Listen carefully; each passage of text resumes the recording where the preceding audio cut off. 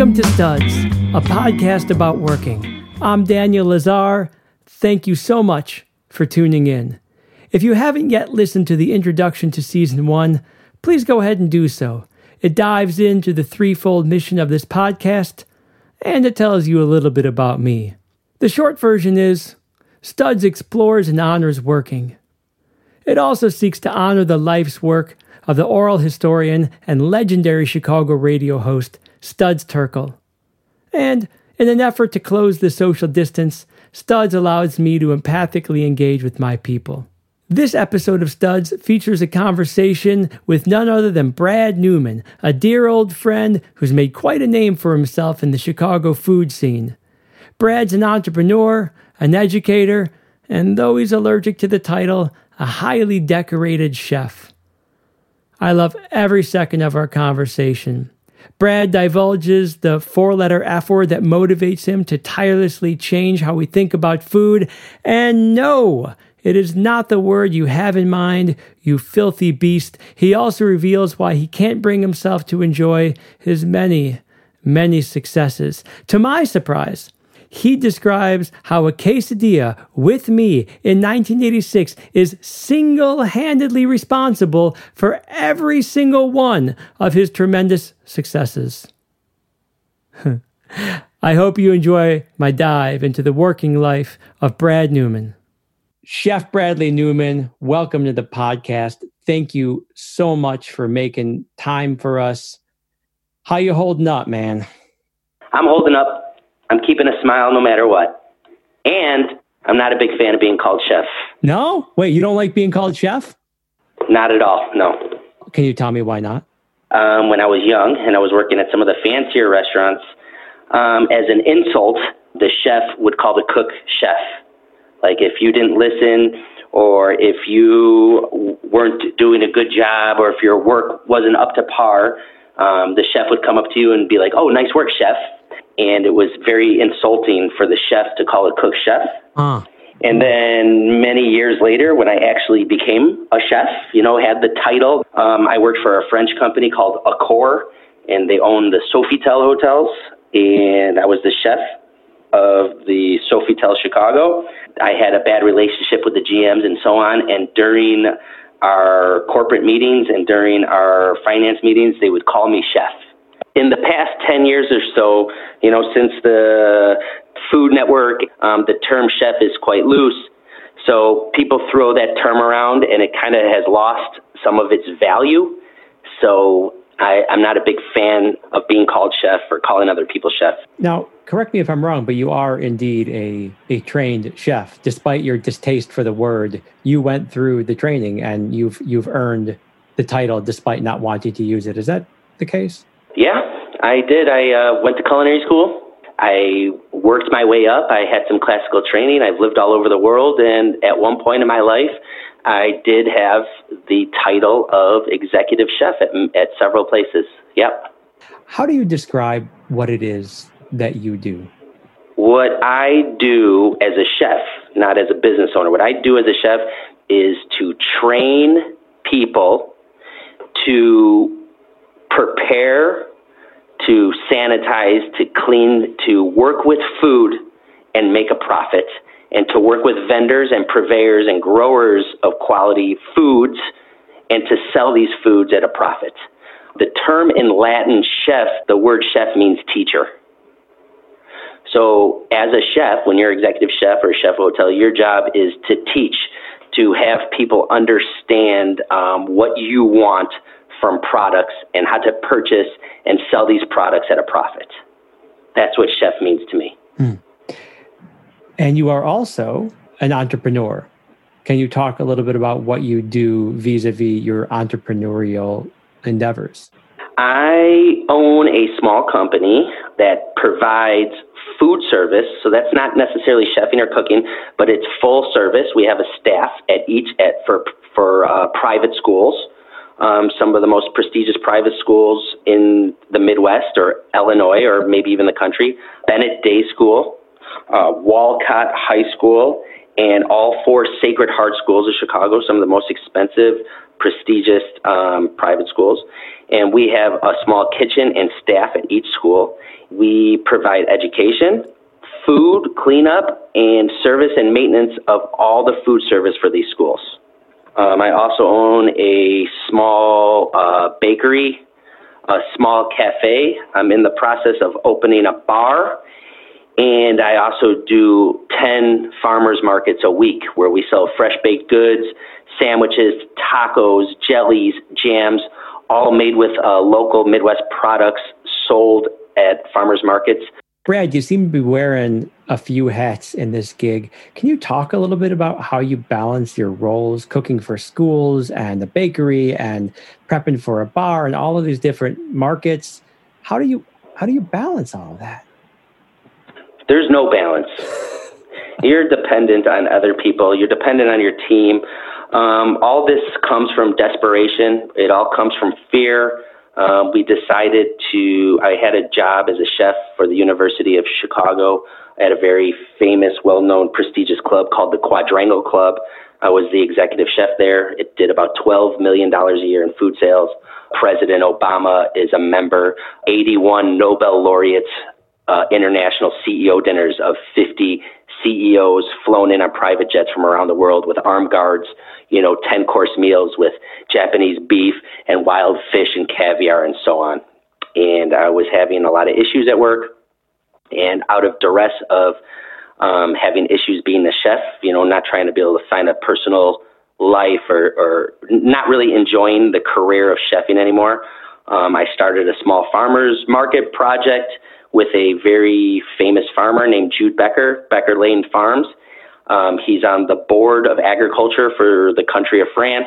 He was on the Oprah Winfrey Show, and he asked me one day if we could sell his product cooked at the Green City Market. We came up with some products for him. We partnered off, and it wound up being a huge hit. From there, thinking I was going to lose the project, I got kicked out of the kitchen we were borrowing. I had a falling out with a close friend.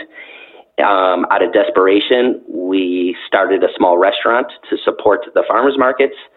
And out of thinking that we could never be successful as restaurateurs, we started to look at any other stream of revenue we possibly can. And just out of utter fear, we started all these businesses. And over a 12-year period, I've been working for myself now for 12 years. Some of them have wound up turning out okay, and some of them have even made a bit of profit, and all of them have shown some growth. So none of this was wanted. I wanted to be known as a restaurant guy that had a fancy restaurant and sell great liquor and do all kinds of cool things. But out of fear and desperation, we wound up just looking for streams of revenue, selling good products. That's what brings me to where I am today. So the obvious question, what are you afraid of? Honestly, Dan? Yeah, please. I'm afraid of every fucking thing. Yeah. I share some of that. Yeah. Just some general anxiety. Yeah. I'm afraid of not being able to pay my bills. I'm afraid of not being taken serious. I'm afraid of not being able to retire or have a financial future. I'm afraid of not being able to find time to have a family. I'm afraid that I would have to be a chef forever. I have fears in relationships. I have fears in business. I have fears with money and finances. I am generally pretty much afraid of everything, and always have been. How much of that animates your seemingly nonstop work life? It's 80%, Dan.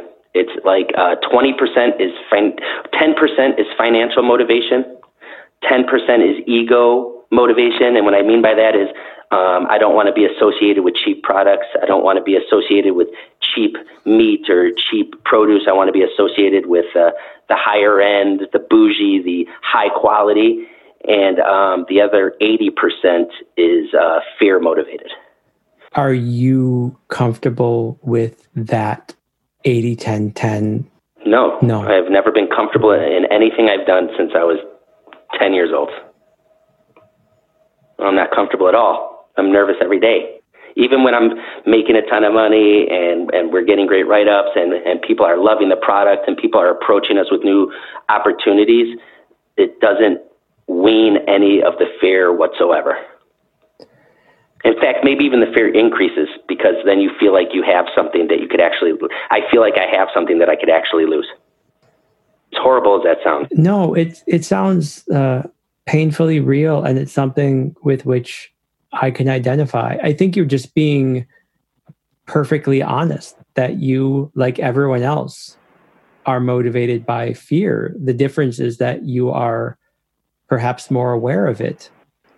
Would you, in a perfect world, be motivated by something other than fear, or is fear what it takes to get you to push for the successes that you've achieved? I have a hard time seeing any success because it's a constant push. I would say as you get older, your fears evolve and your motivations. You know, maybe when you're younger, it could be attention or sex or drugs or money. But as you get older, it could be health and wellness. You know, that's how I feel now in my mid-40s. The fear is not good for business. The fear is not good for anything. The only benefit I could see from the fear is it might get you out of bed when you don't want to. I actually think of it as a hindrance and something that I have to get over to be truly successful. Do you see a path to overcoming or otherwise managing these fears? Okay, managing the fear is doable. Overcoming the fear, I just don't know if I want to. So when you want something bad enough, you learn skills and techniques, and you read and you get inspired by people. But I really have not seen much progress in my own feelings about getting over these fears. Have you pursued the tried, true, and tested methods? Oh, Dan, I've seen a psychologist. I've read the books, self-help, you name it. Okay. But once I have thought that I was overcoming one thing, then business throws you a whole new ball, and then you have a whole new ball of fear to deal with. Every time I get over one fear, it feels like I got 4 more behind it that I have to learn how to overcome. Now, it would seem to me that there's a path for you if you wanted to deal with fewer fears, to take your impeccable resume and reputation and walk into a restaurant of your choosing and make a pretty good living with a lot fewer things to fear. What's stopping you from doing that? I could. I have some value in the U.S. and beyond as somebody who knows how to work a larger program, that knows how to work with good purveyors, that knows how to train tougher employees, and knows how to relate with very skilled employees. I have some value.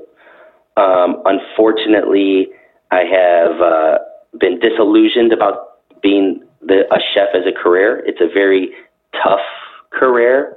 You're in a basement. Let's say the finest hotel you've ever seen or been to. I've probably worked at a nicer one. To be in the basement or the bowels of even the nicest place is still a dungeon, and to work every holiday, every Saturday, every time there's a VIP, every time a president wants to stay there, or Madonna wants to stay there, or the Rolling Stones want to rent out a room, you're expected to be there to collect the higher salaries. And it has become a career that seems to be unsustainable if you have family goals or health goals. So the idea of going back to a hotel or a fancy restaurant or a restaurant group or a consulting group and to go live in some wonderful San Francisco or Beijing or wherever actually feels like some sort of jail sentence to me. One of my biggest fears in my business is that I can't sustain business or that I lose my business. And then just to keep my lifestyle, I would be forced to go be a chef again somewhere. Any of these answers surprising you, Dan?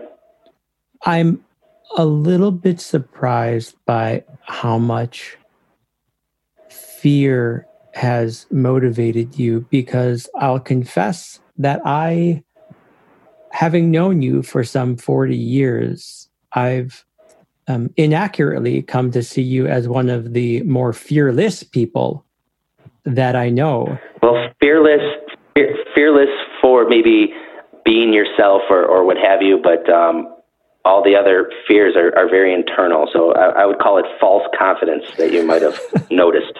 I could be accused of having some of that, but it makes sense in a certain way, because it seems to me that the fears that you've collected and the fears that you've demonstrated and are talking about are in many ways a manifestation of having chosen the road less traveled. You have created for yourself a great deal of professional freedom, a freedom that's so much different than, as you described it, the dungeons or the bowels of even the nicest hotel. So you have this anxiety, which, as the philosopher Kierkegaard once said, anxiety is the dizziness of freedom. So you have this freedom to juggle all of these different projects and not be bound to the bowels of a hotel. But with that freedom comes fear. Fear of loss. And you have so much to lose because you've created so much. Out of fear. Yeah. And there we come full circle, don't we? Now, in part because the world of chefs have become celebritized. It's so popular, as you said. It almost seems like one can't just be a chef anymore. Anyway, like people who work in food, they have to be creators with a story to tell and a worldview they need to share. It's almost like food in itself has become ideological. Yeah, for sure. Does this sound right to you? And if so, like, what is the story that you want to tell and the worldview you're trying to share about food? My biggest ego trip, my goal is to shed light on food, shed light on what people are really eating, not what the restaurant's marketing to you, organic this or biodynamic this or sustainable that, but actually let people know and show people in real time the difference between a properly raised chicken and a commodity chicken, and to show people in the industry that are cooking the difference between getting like these ambiguous chicken pieces in a box and the difference between somebody who has an amazing product and has to get whole chickens and take it apart and use the feet for stock and use the ends of the wings to make sauces, and the difference between the food of somebody who cooks in the world that we have grown to know in food, which is very unhealthy, very commoditized, and to kind of open people's eyes on what the reality is of quality.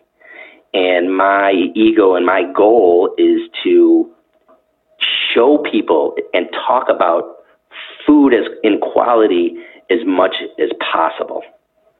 And I'm willing to take less margin, less money, so I could be associated and be around people producing great products. And without great products, there's no great chef, no great food. It's my ego that wants to expose people to the facts that these higher quality foods are better for the environment and better for your health. I respect that you're doing that. It's my ego that's doing that. Well, that's what I want to ask. Can you talk a little bit about what this has to do with your ego? It kind of puts me on some bullshit high horse as an expert. And it also kind of showcases my background as classically trained and very well trained. And it also shows kind of my maturity in the industry and my travel within the industry to show that I actually know a lot about where the products come from, how they're grown, how they're harvested, how they're raised, how they're prepped and shipped and brought to the back door of your restaurant. So using the format of quality products kind of massages my ego to to let the people around me know that maybe I'm more of a chef than they are, or I'm more trained, or I have better experience than they do. It used to be noble, and it used to be, I want to feed the kids the best products and teach the parents about what kids are really eating and different ways to feed their children and make food more acceptable to them. But what I'm starting to realize is it's more of an ego, and I just want people to associate me with being really good at what I do.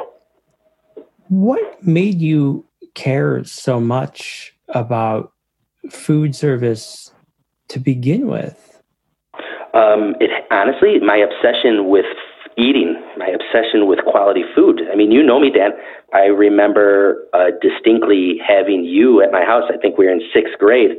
I made quesadillas, and it was like chopped up chicken meat my mom had, cheese in a bag that my mom had, and I put it in a pan, and I melted the cheese on a tortilla, and I put the chicken on there, and we ate it with some canned salsa. And everybody was so impressed that I could like turn the stove on and what have you. And in my family, it was very normal to be in 5th and 6th grade and to be able to like boil some spaghetti noodles or to be able to make a grilled cheese sandwich. I didn't understand that other kids didn't know how to make a grilled cheese sandwich in 6th grade. Both of us, for our own reasons, struggled with school a bit. Do you think that having that type of... You could elaborate. I'm not embarrassed. Well, I don't... I mean, you could tell people the truth. It's not like I'm hiding from anything. Well, I don't know what I would tell them. You know, I had learning disabilities, and it reflected in the way I acted, and it reflected in my fears, and, you know, college wasn't a possibility for me, and I thought maybe I was on the path to being quite a loser, maybe. Do you think that having that, like having me over, having your buddies over and being like, you fools can't do this, I'm going to make you quesadillas. Check out what I can do. I didn't know. I honestly didn't know. I remember the moment. It was one of those, like, you know, when you're a chef or you're in the culinary field, people ask you about those moments. And I remember making quesadillas and thinking everybody makes quesadillas. And it kind of led me into a path where my first job, I worked at a restaurant because I felt like I was capable of doing that. Was it Barry's Barbecue and Ribs? It wasn't Barry's, no. What was your first job? I worked at Dominic's, 15 years old. My mom forged my birth certificate. Oh my gosh. That was a tradition in our family. BJ, my dad forged mine so I could work at Uncle Freddy's Red Hots. Dude, I'm telling you, I think it was like Jewish tradition. Like, what they didn't tell you, though, what our parents didn't tell you was that they weren't going to buy us clothes anymore. That was the scam. They made us feel all proud, like, oh my God, you're 15, we get to forge your certificate, now you get to get a job. Yeah. But they didn't tell you that they're not going to buy you jeans anymore. It was a bait and switch, and I know you were a part of that shit. I definitely was, but in retrospect, and as a parent, I can say, shopping with at least some kids, I mean, shopping with me was horrible. It was awful. It was horror awful. Like to have to suffer the indignities of my indecision, and I was angry, and like, you know, I was overweight. I didn't like how anything looked at me, and even if I wasn't overweight, I felt the same way. I felt the same fucking way. I don't blame them for forging my birth certificate so I could at least go shopping by myself with my own money and like feel independent, and then at the same time save them the indignity of having to shop with like an angry fat kid. Yeah, I mean, I was an angry fat kid too. Me and you were like the two chubby kids. It was weird. Hold on, though. This is some low-hanging fruit. Tell me if it tastes right. You had eating issues. You were overweight because you had eating issues. And here you are. Well, did we have eating issues or did we have feeding? I mean, when our parents used to cook for us, there was only 5 people at home. They would cook for 20, 30 people at a time. My parents never said no. When I would go to lunch, my mom would put a sleeve of Oreo cookies and a sleeve of Ritz crackers and an entire Merck's cheese in my lunch bag. Like, that was normal. I remember bringing corned beef sandwiches to school, and the corned beef sandwich would weigh a pound. Yeah. That was normal for the Jewish kids at our school. And so you developed issues around food, or these issues were thrust upon you? I still have every eating and food issue you could possibly imagine. Yeah, I struggle with it too. developed some control, but only through becoming a control freak. Well, I realized that I had issues when I got older, and it translated to like drugs and sex and alcohol and all that, and smoking and all the other shit. Like an inability to like read our bodies in a way and to know what we really needed. Like I think both of us were really searching for something to satiate us. And if it wasn't food, it was maybe one of the other things or all of the other things you're talking about. For sure. I think I'm still there. I just, like you said, I have matured and I don't want to be a loser, and I don't want to lose what I have. So I have a little bit more control. How much of your work is a manifestation of your need to control the landscape around you? Oh my God, Dan. It's growing. I spent my entire life in a kitchen, and I worked with some really brutal people that were really good. So you looked up to them for being artists and being amazing, but getting abused by them at the same time has made me an utter control freak. Girlfriends, friends, business partners, employees. You know, because my parents were control freaks too. Over you or over other things? Oh my God. Over everything, everybody, everything. I have been to a restaurant of yours called Cookies and Carnitas. What was the dream, and did you get close to it? Well, I'm still living in it. I would have to say, in retrospect, I've lived out a lot of dreams. Unfortunately, while you're going into it, while people are saying good things about you, while you're showing growth in business, I had so much fear, I forgot to take time to enjoy any of it. Yeah, I've lived out a lot of dreams. A lot. I was the chef of a Michelin star restaurant. I had an employee become a James Beard nominee. I've had every accolade, local accolade that you could. I really forgot to take a minute and to enjoy any of it. I was too afraid, and was trying to sustain and trying to make sure that I could do this for the rest of my life. I mean, you want to hear a cool dream that I lived out? Yeah. So, you know that TV show, Best of Chicago? Yeah. So I was on Best of Chicago. My grandfather and some family members were in the dining room on the day of the taping. And then 6 weeks later, when it came out on TV, it was my grandfather's 93rd birthday, and we got to sit in his house and watch him on TV on his birthday. And not only that, he was in World War II, and he was born, Depression era and so on. To be on TV is a huge deal for them. Like, if you were on TV then, it was a big deal. So he got to see himself at my restaurant on TV on his 93rd birthday. Oh, that's splendid. How splendid is that? And was literally pacing and doing business on the phone while my grandfather saw himself at my place on TV.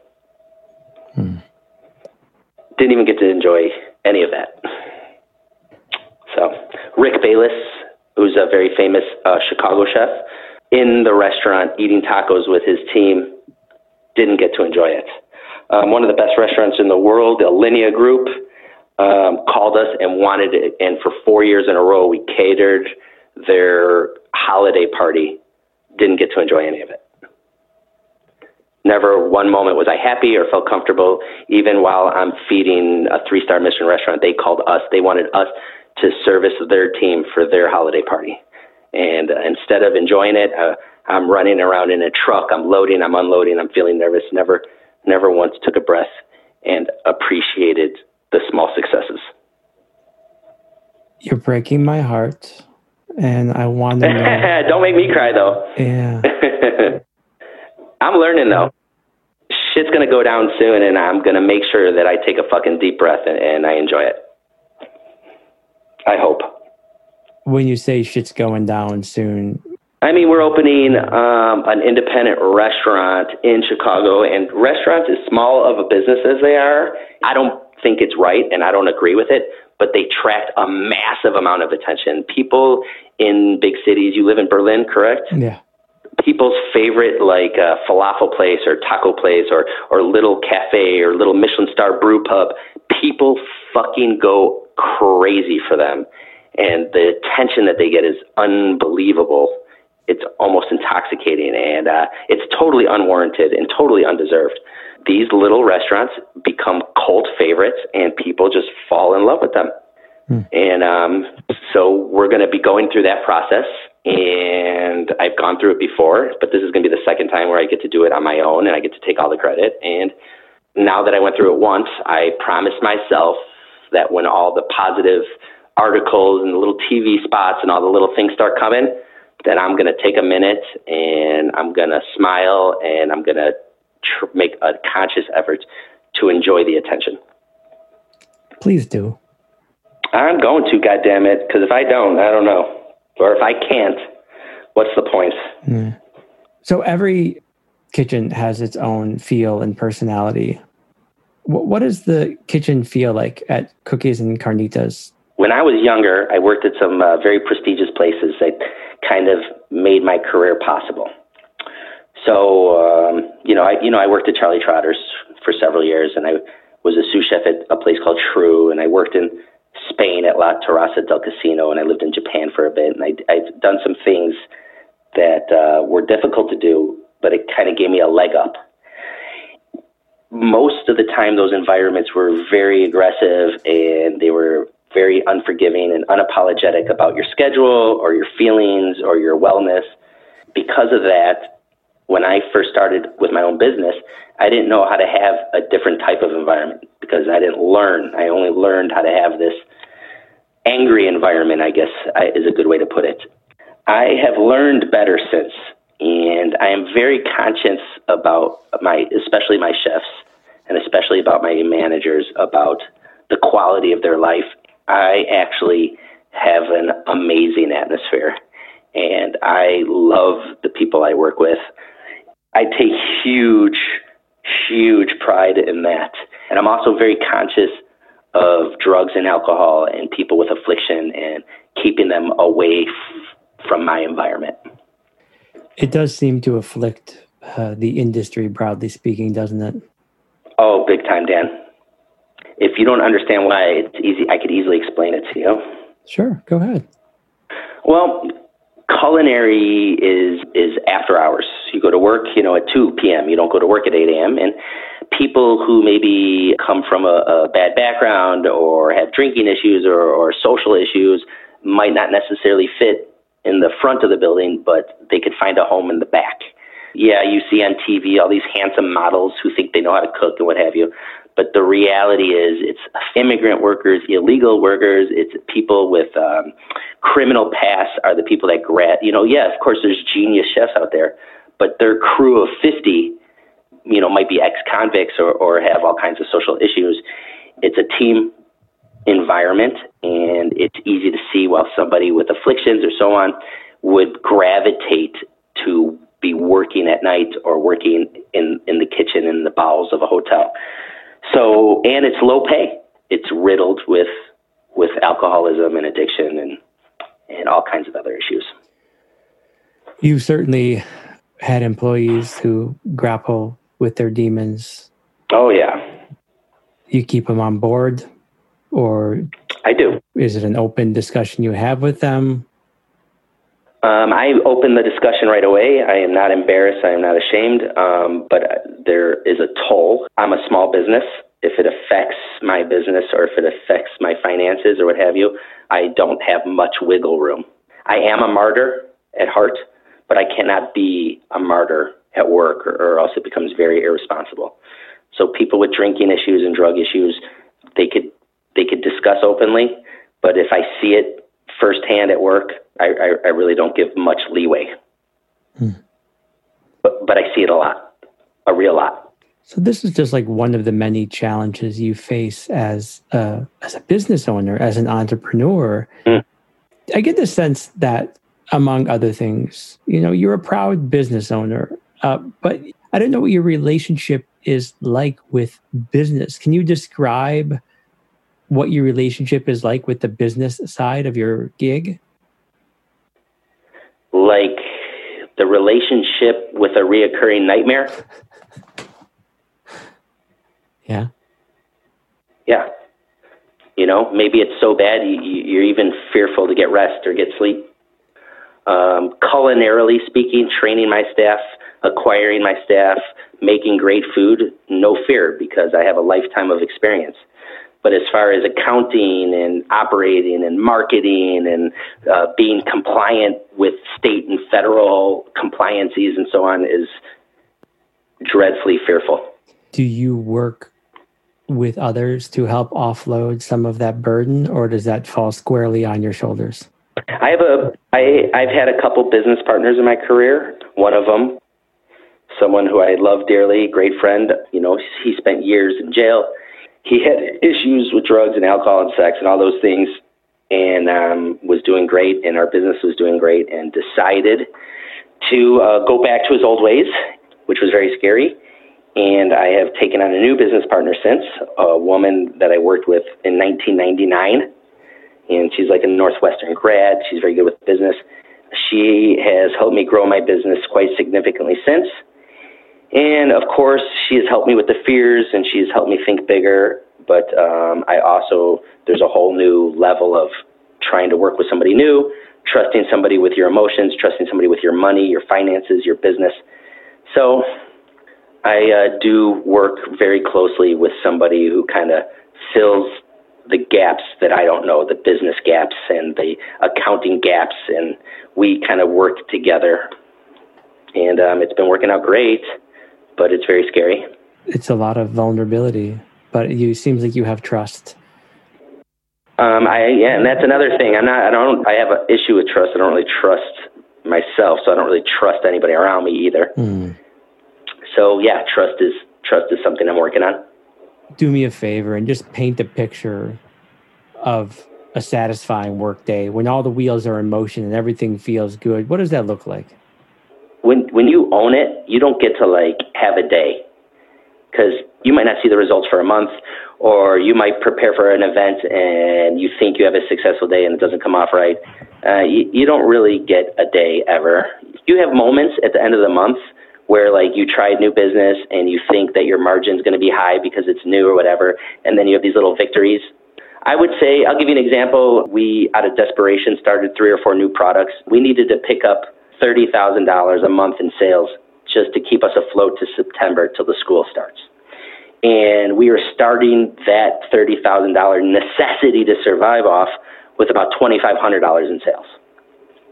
We decided to reach out to the schools and do a product where we would teach online classes, and we would make the food at the restaurant, and then we would deliver it for $65 plus $15 delivery. We would deliver to students between 1st and 6th grade, and then for 1 hour, we would do a video where I would teach a teacher, and then the teacher would teach the kids how to cook a simple recipe, and then they could eat it with their family. It would feed 4 people.